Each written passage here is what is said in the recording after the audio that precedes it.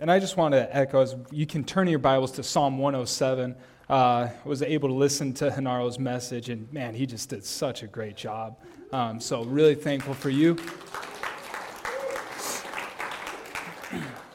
And as we were praying before the sermon, and Bo was praying during pastoral prayer, something that hit me is, I think the greatest gift, though, is our church and your hunger and thirst for good, solid teaching.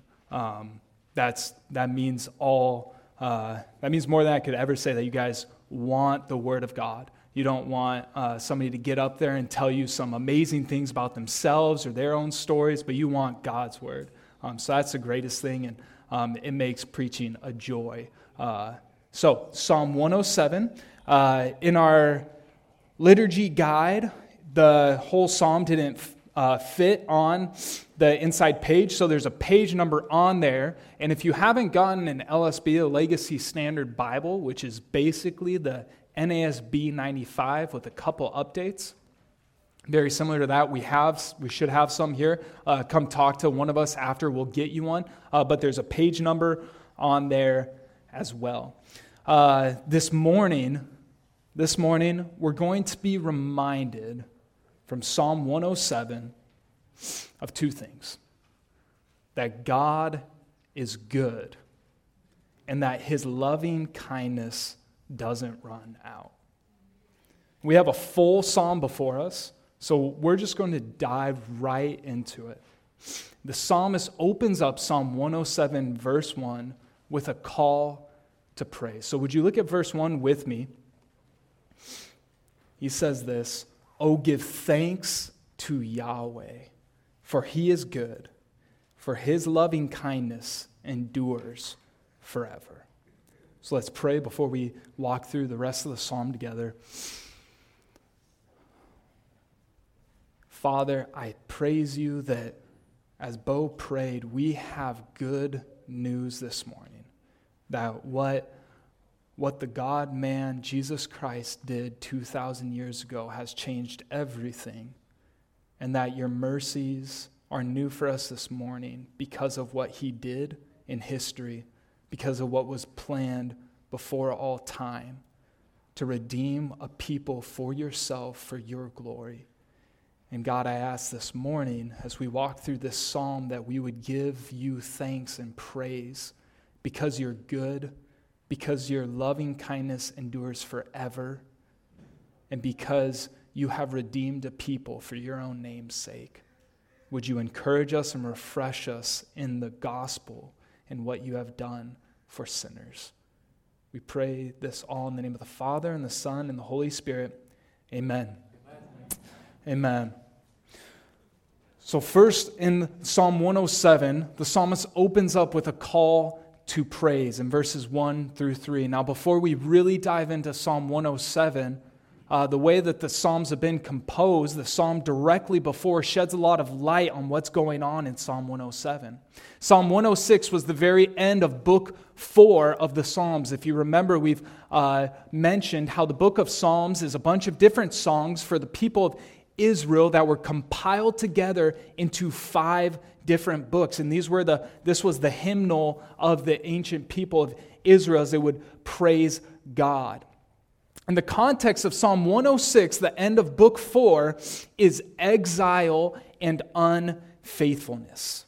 Psalm 106 details all the failings of Israel, how they worshipped idols, a golden calf, after God brought them out of Egypt, how they forgot God's word as He was faithful to them, how they even got to a point where they were sacrificing their own children like the surrounding nations. And because of that, because of all of their unfaithfulness to God, they were to be exiled and cast out of their land. And Psalm 106 ends with the request in verse 47. I'll read it for you. It says this: "Save us, O Yahweh, our God, and gather us from among the nations, to give thanks to your holy name and revel in your praise."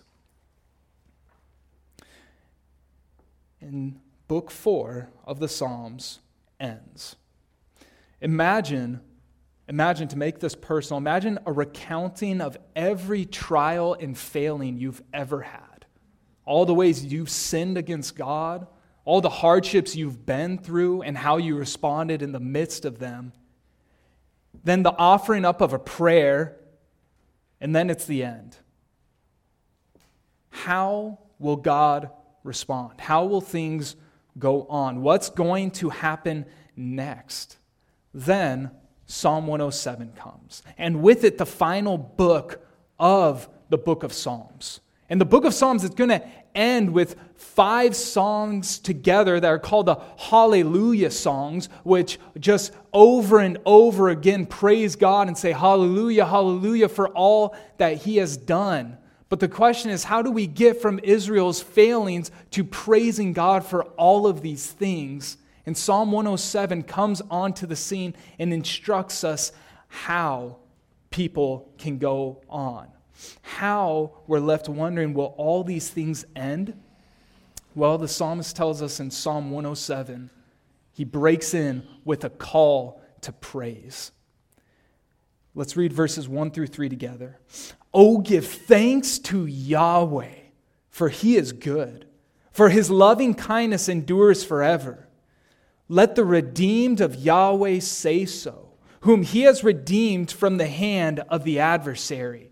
Verse 3, and gathered from the lands, from east and from the west, from the north and from the south. So the psalmist comes on to the scene and he says, now let's give thanks to God. Why? For Yahweh is good. For His loving kindness, it endures forever. Because, the psalmist says, He redeems people. And verse 3, we have the specifics of how He has done this, because He has gathered His people back to Himself. The prayer that Israel offered up, bring us back to the land. We've sinned against You, but bring us back. It's actually fulfilled. And as we'll see as we walk through, it's not fulfilled in all the fullness that it will one day be for the people of God, but He was faithful in bringing people from east and west and north and south back to Himself. And the rest of the psalm is going to break out into 2 sections that have to do with giving thanks to God. We are to give thanks to God both for what He has done in history and for what God can do. The psalmist says, God is good. His loving kindness never runs out. He redeems people, and He always comes back for His own. Therefore, let the redeemed of the Lord praise Him.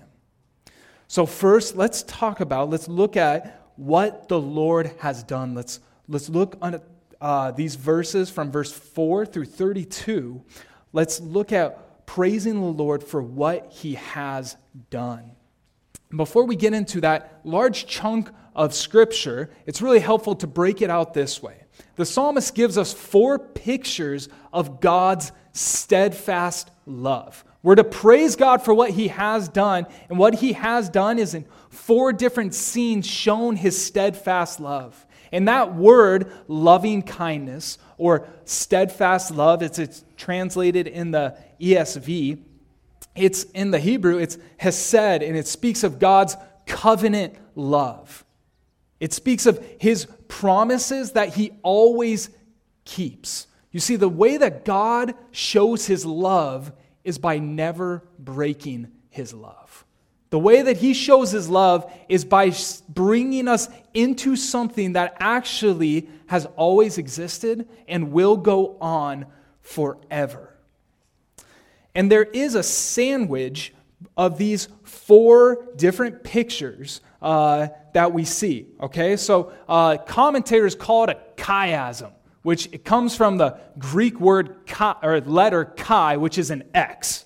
Okay, and what that means is it's a mirror. But if you're like, what are you talking about? Then think of it like, how many of you guys have ever been to South Coast Deli?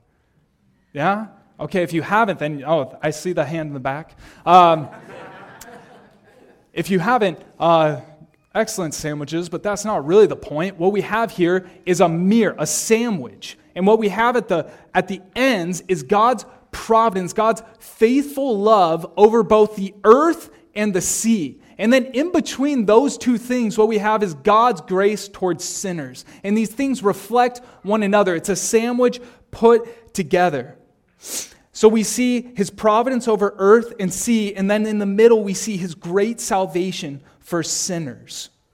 What we see in that is that God saves those who can't save themselves because of their human limitations, and God saves those who can't save themselves because they're sinners. We see God's salvation from beginning to end. And each scene has the same pattern with one point. The point is this: we have a reason to praise God. And I want you to know that this morning you have a reason to praise God, and maybe you need to be reminded of that. The way that each scene flows is this: there's a trouble, and the trouble worsens until the point that there is a cry out to God. And then there is a deliverance, followed by a call to praise. So we have 4 scenes that show whatever our trouble is, God is able to redeem. And I want you to know this isn't simply a teaching. It's an announcement to every needy sinner this morning. That's how this psalm is meant to function. Not to say, oh, those are some good thoughts about God, but it's a beckoning. It's a call for the redeemed of the Lord to say so, and for those who need redemption to find it in this God. So God has brought back his own people across every scene. People should cry out, remember, recognize, and give thanks to Yahweh. And the first scene we see is this: God saves thirsty, hungry, wandering exiles. Verses 4 and 5. They wandered in the wilderness along the way of the wasteland. They did not find an inhabited city. Hungry and thirsty, their soul fainted within them.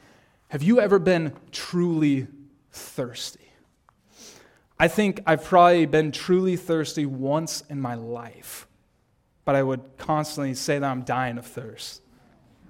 I remember two-a-days back in my glory days of playing JV football in the heat of LA County. And I realized, reflecting, that if you have lived in this area of the Central Coast for over 2 years, we've all become wimps when it comes to the weather because it doesn't hardly ever exceed 90 degrees.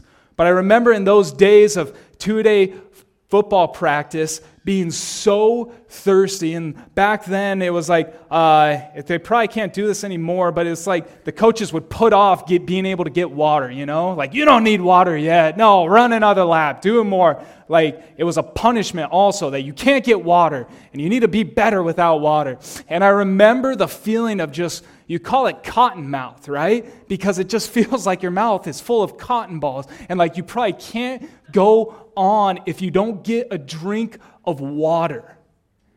And that for us was something voluntary that we volunteered for. But for the people of Israel, they're wandering through the desert wastelands. And there isn't just a water fountain across the way. They need to come upon water. They need water to be opened up from a rock.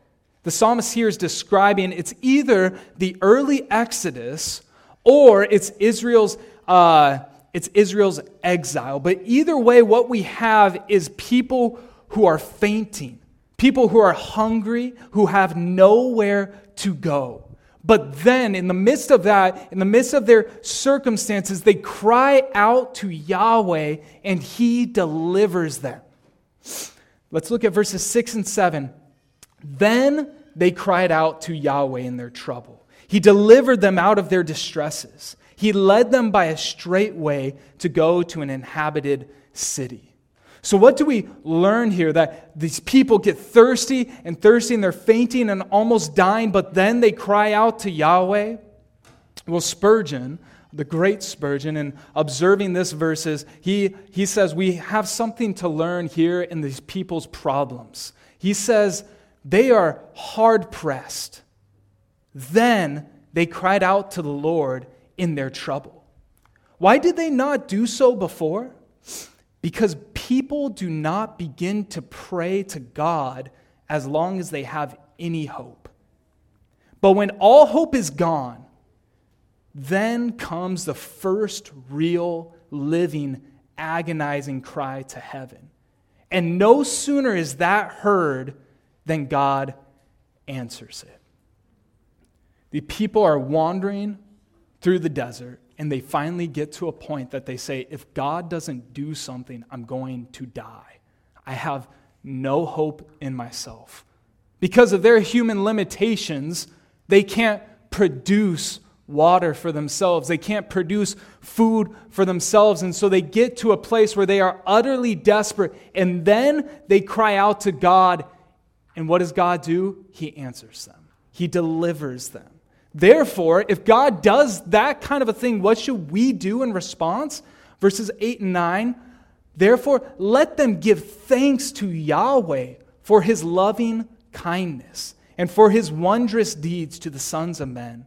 For he has satisfied the thirsty soul, and the hungry soul he has filled with what is good.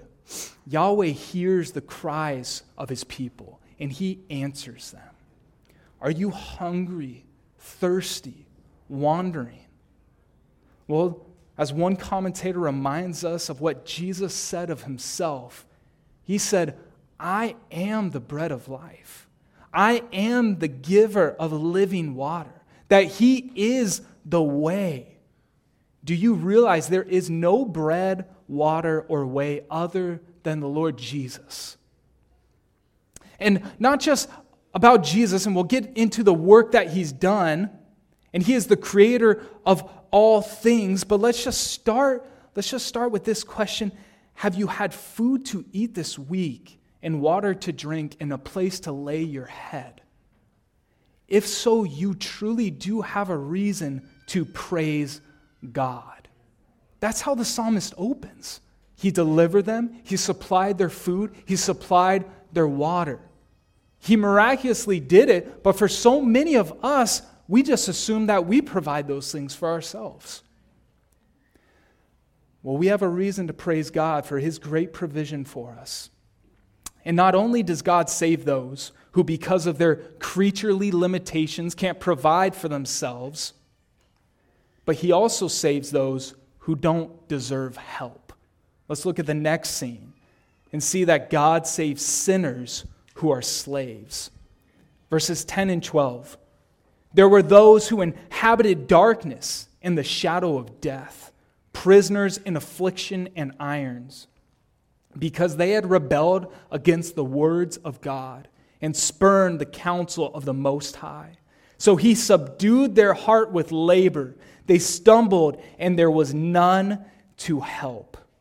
The psalmist opens this next scene by describing the condition of these people. They are inhabitants of darkness. It's as it were, they're dwelling in a dungeon. They're in the shadow of death, ready to die. They're prisoners in affliction and in irons. And once again, it's either early in Israel's history or in this exile. But as you will find, if you're reading the Bible consistently, Israel's history repeats itself.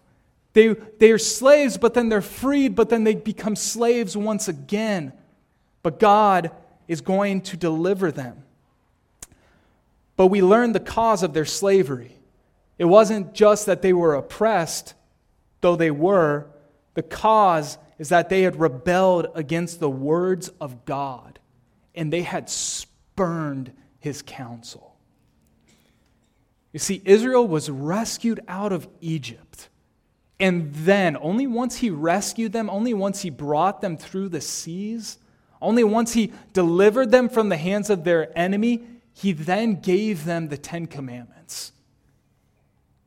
They were told not to be like other nations. They were given the privilege of God's revelation. Do you ever think about that? Among all the nations, this one small nation was given the privilege of having God's word, and they spurned it. They rebelled against God. And that's why they became slaves, because of their own sin. And for us this morning, have you heard the good commandments of God only to reject them? The good command that God has about sexual purity and God's design for sexuality between one man and one woman in marriage. The good command to not cheat or to steal. We could go on, but suffice it to say, if the Ten Commandments were just followed, this world would be perfect. If we could keep these things, the world would be perfect. Have you ever found yourself now enslaved because of your own sin? Verse 12, so he subdued their heart with labor. They stumbled, and there was none to help. As Spurgeon said, we see it once again, sometimes God will let your life get so brutally difficult so you can see what your need truly is for Him. He let them get low so they could see what their truest need was. But then, there once again is a turn, a desperate cry for help. Verse 13 through 16, then they cried out to Yahweh in their trouble. He saved them out of their distresses. He brought them out of darkness and the shadow of death, and He broke their bands apart. Let them give thanks to Yahweh for His loving kindness and for His wondrous deeds to the sons of men.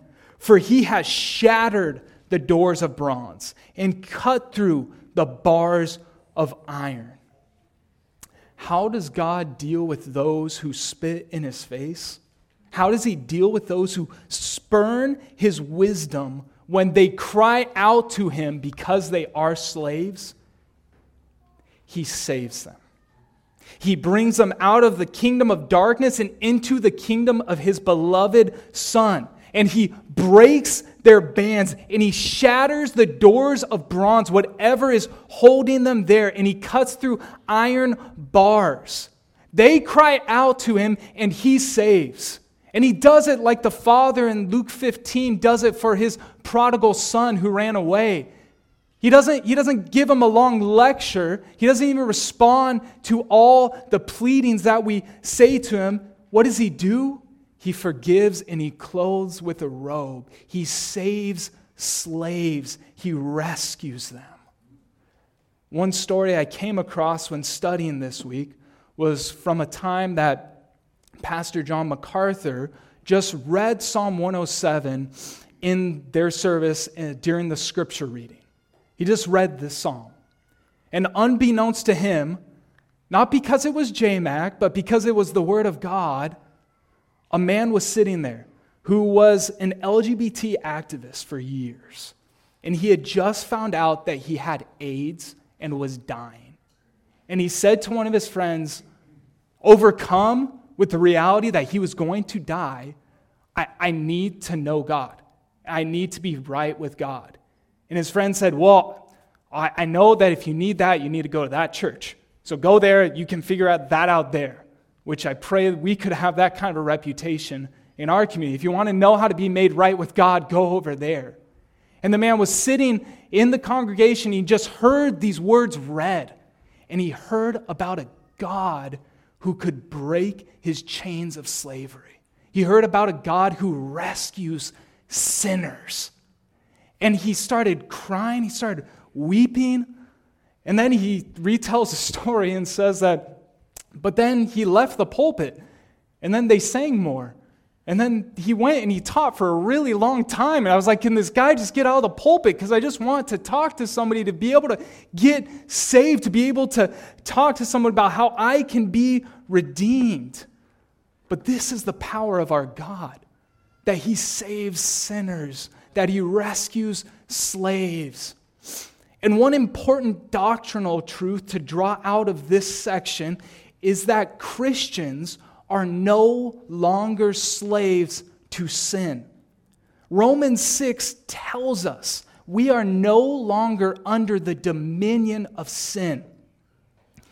Now what that doesn't mean is that you won't still struggle with sin. Before we get our new, redeemed, glorified bodies, we're still going to struggle. We're still going to be tempted to sin, but sin is no longer our master. This means, though we will struggle as we seek to put sin to death, we will be able to put it to death by the power of the Spirit, progressively, not simply on the up and up, but progressively, over time, Christians will put their sin to death. So no, if you are a Christian, you aren't a slave to sin. If you are a slave to sin, what needs to happen is you need to be saved.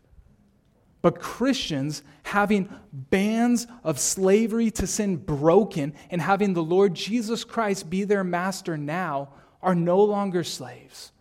By the power of the Spirit, over time, they will put sin to death. You've been bought with a price. Your chains have been broken. The next scene we see is that God saves sinners who are slaves, and this third scene, God saves sinners who have self-destructed. Verses 17 and 18. Ignorant fools, because of their way of transgression, and because of their iniquities were afflicted. Their soul abhorred all kinds of food, and they reached the gates of death. Jim Hamilton, one commentator on the Psalms, notes that whereas in the previous scene, sin is shown to result in slavery, here, sin is spoken of as resulting only in more folly and affliction. You need to know this. Sin leads to more sin. It's never just one more. And the final destination of all sin is the gate of death. And the sinners here, they're in utter desperation. And have you ever been so low because of your sin that you lost your desire to eat? That's where these people are at. Their life is so ruined that they don't even care to take a next meal. Because what's the point? Have you ever felt the desperation of realizing your life is ruined and that you're the one who ruined it? And we need to know the world will every single time say, it's not your fault. It's not on you. It's other people's fault. And we really are sometimes sinned against in grievous ways. But each one of us, first and foremost, is a sinner. And left to ourselves, we have ruined our lives. And it's not on somebody else. Verse 19. Then they cried out to Yahweh in their trouble. He saved them out of their distresses. He sent his word and healed them and provided them escape from their destructions. Do you see the goodness of God here? He saves those who have no business being saved. He saves them. He sends his word. He heals them. He provides escape from destruction. And think about what God did for his people in the Old Testament. He didn't elect Israel in the beginning because they were the most impressive. What does he say? You are the fewest of all people. And he didn't bring them out of Egypt because they would ace the desert test. And it's not because God had a lack of information. He didn't pick David because he was better than everyone else. Do you see the grace of God? He saves those who have no business being saved. He doesn't save those who start doing better. He doesn't save the deserving. And no sinner once saved by him can add something to God. It's not like he's envying something we have so that we would give it to him. What could we offer God but our sin? He saves by sheer grace. So it is literally the worst news in the world that your life is ruined and you're the only one to blame for it ultimately. And it is the greatest news that is the only kind of person God saves. And he does it. And I love what it says about God sending his word. He saves them. He sends his word and he heals them. So we can apply it this way. Once saved, would you want to be free of the sin that has ruined your life, that you've so despaired of? Then we take up his word and we say, how can I live according to this? We take it up, we study it. But every time we must remind ourselves, God saved me and he sent his word. I didn't take up his word and then he decided to save me. Do you see the world of difference there? We come to him having been redeemed. Verses 21 and 22, let them, those who have ruined their lives and have nobody to blame but themselves, let them give thanks to Yahweh for his loving kindness and for his wondrous deeds to the sons of men. Let them also offer sacrifices of thanksgiving and recount his works with joyful singing. Again, we have the refrain to give thanks to God for his loving kindness, for his steadfast love that doesn't end, endures forever, it doesn't run out. And then verse 22, these people are to offer sacrifices of thanksgiving and to recount his works. How? With joyful singing. One of my deep hopes as a church is that our voices will be louder than the instruments that we have. See, the songs we pick, they're full of good theology. They're Christ-centered. They're all about God's grace, as we sang, which is greater than all of our sins. And since it's Father's Day, my only point of application is this. Men and dads, let's lead the way in singing to our Lord and to our God. Let's loudly and with joy sing to the one who saved us. Dads, let's make sure our kids know we aren't ashamed of the gospel by the way that we sing.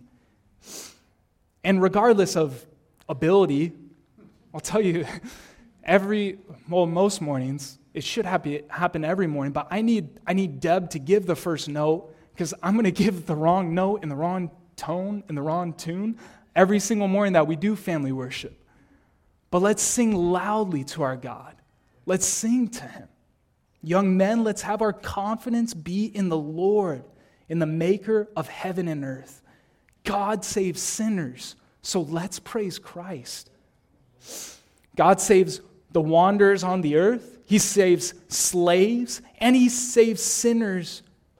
And now we come to the other half of the sandwich. We come to the sea. God saves seafarers.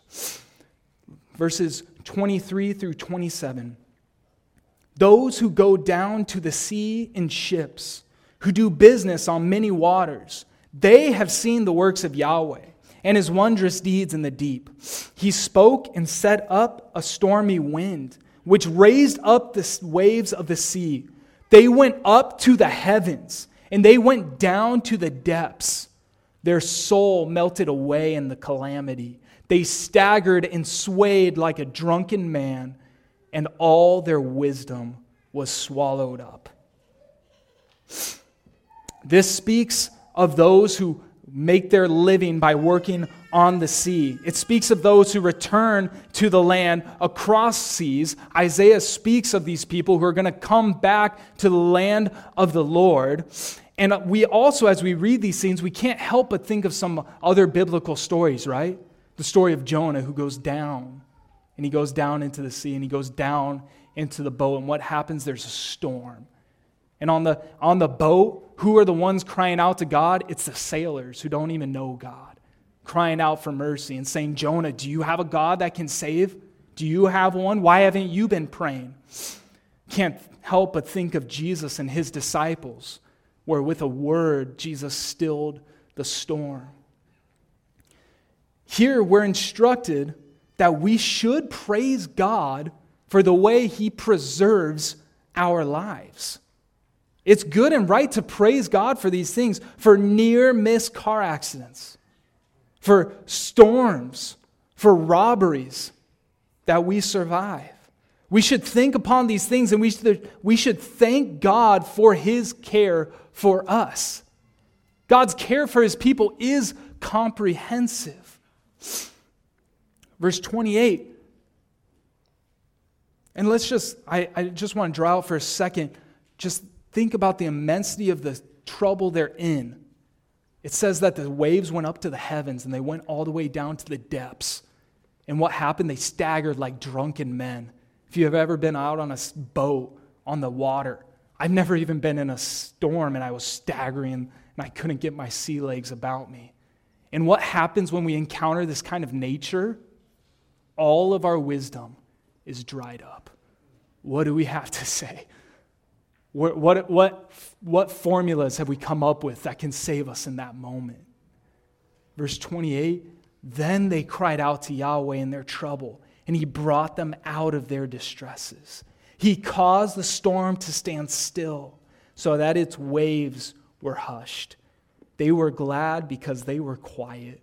So he led them to their desired haven. Let them give thanks to Yahweh for his loving kindness and for his wondrous deeds to the sons of men. Let them exalt him also in the assembly of the people and praise him at the seat of the elders. I love what John Piper said, reflecting on nature. He said, God made man small and the universe big to say something about himself. And as we're out in nature and we encounter the violence that can just be in God's creation, we start to feel really small. And we realize how enormous and immense our God is. But not all those who have been delivered from trouble are redeemed in the soteriological sense, as one writer said. Christians, we should praise God for his protection, his deliverance. But I want you to know, if you are not right with God, if you are not a Christian, and he has spared your life, not everything is good. That was but a mere warning shot that you should repent of your sin and turn to Christ. He didn't spare your life so you could go on living without him. God spares the lives of those so they would turn to him. As Jesus said about the Tower of Siloam, it fell and killed some people, but not because those people were worse, but so that we would all know if we don't repent, something worse will happen to us. And in this whole spread of these 4 stories, from those wandering in the desert and hungry and thirsty, and the slaves and the sinners, and then on the sea, and God with a word stilling the storm, I can't help but think of the scene in Mark 6 where Jesus is teaching a crowd of people. And he teaches them until really late in the night. And then Mark says that the place was desolate. It was like a barren wasteland. And there was nothing to eat. And Jesus, he had compassion on the people. And so what did he do? He multiplied just a little bit of bread and fish to feed thousands. And he had compassion on them, and he was teaching them. And then Jesus went away, and his disciples got on a boat. And as they were on the boat, a storm started in the middle of the sea. And Jesus came walking on the water, and they saw him, and they thought he was a ghost. And they cried out, God, save us. And he got on to the boat, and then he stilled the storm. and they marveled and they were afraid and they didn't understand. And what Mark says is they didn't understand because they hadn't gained any insight about the loaves of bread. And it's such an odd statement at first. And what's going on there? Well, it was all of the works of Jesus had actually one end in sight. His feeding people in the desert and his stilling the storms were all pointing to the fact that this man is not just a man, but he is God. And he has come to save people from their sins.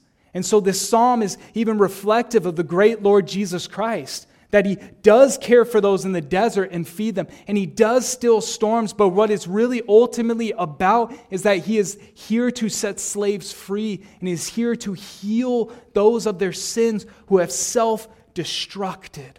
And so this psalm can't help but remind us of the Lord Jesus Christ, of his work on the cross, of how he gave himself for slaves, of how he had his hands fastened to a cross, of how he was destroyed on that cross in his humanity for those who have destroyed their own lives by sinning. But he wouldn't stay there. He would rise from the dead. And that is the reason these people had hope, and this is why we have hope today. So we praise God for his loving kindness, both in what he has done and secondly, what he can do. Praise the Lord for what he can do. Verses 33 through 42, and we'll walk through these quickly.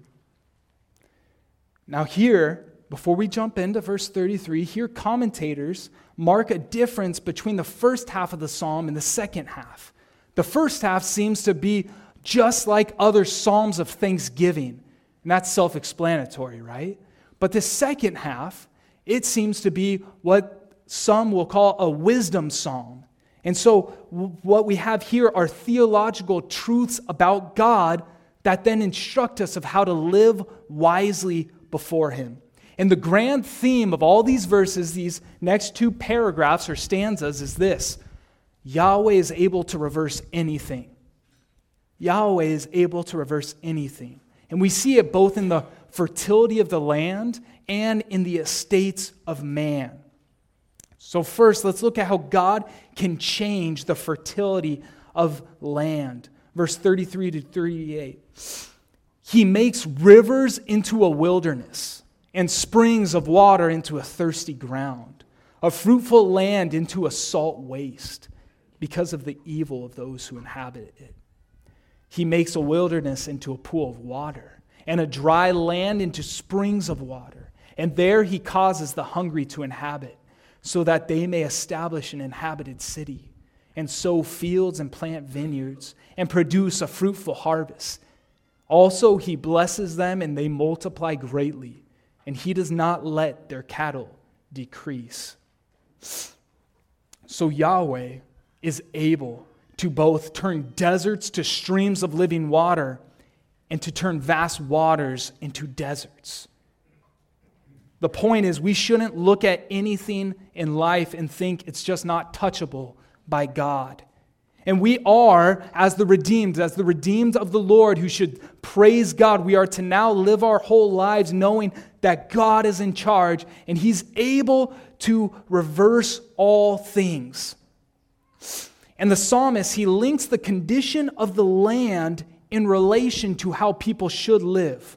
That's what makes this a wisdom portion. What's being done here, it's evoking a language of Deuteronomy, where God promised that if his people were faithful to him, the land would be fruitful and abundant and truly flowing with milk and honey. And it speaks of a future renewed creation where deserts would blossom. And instead of weeds being all around, there would be vineyards springing up.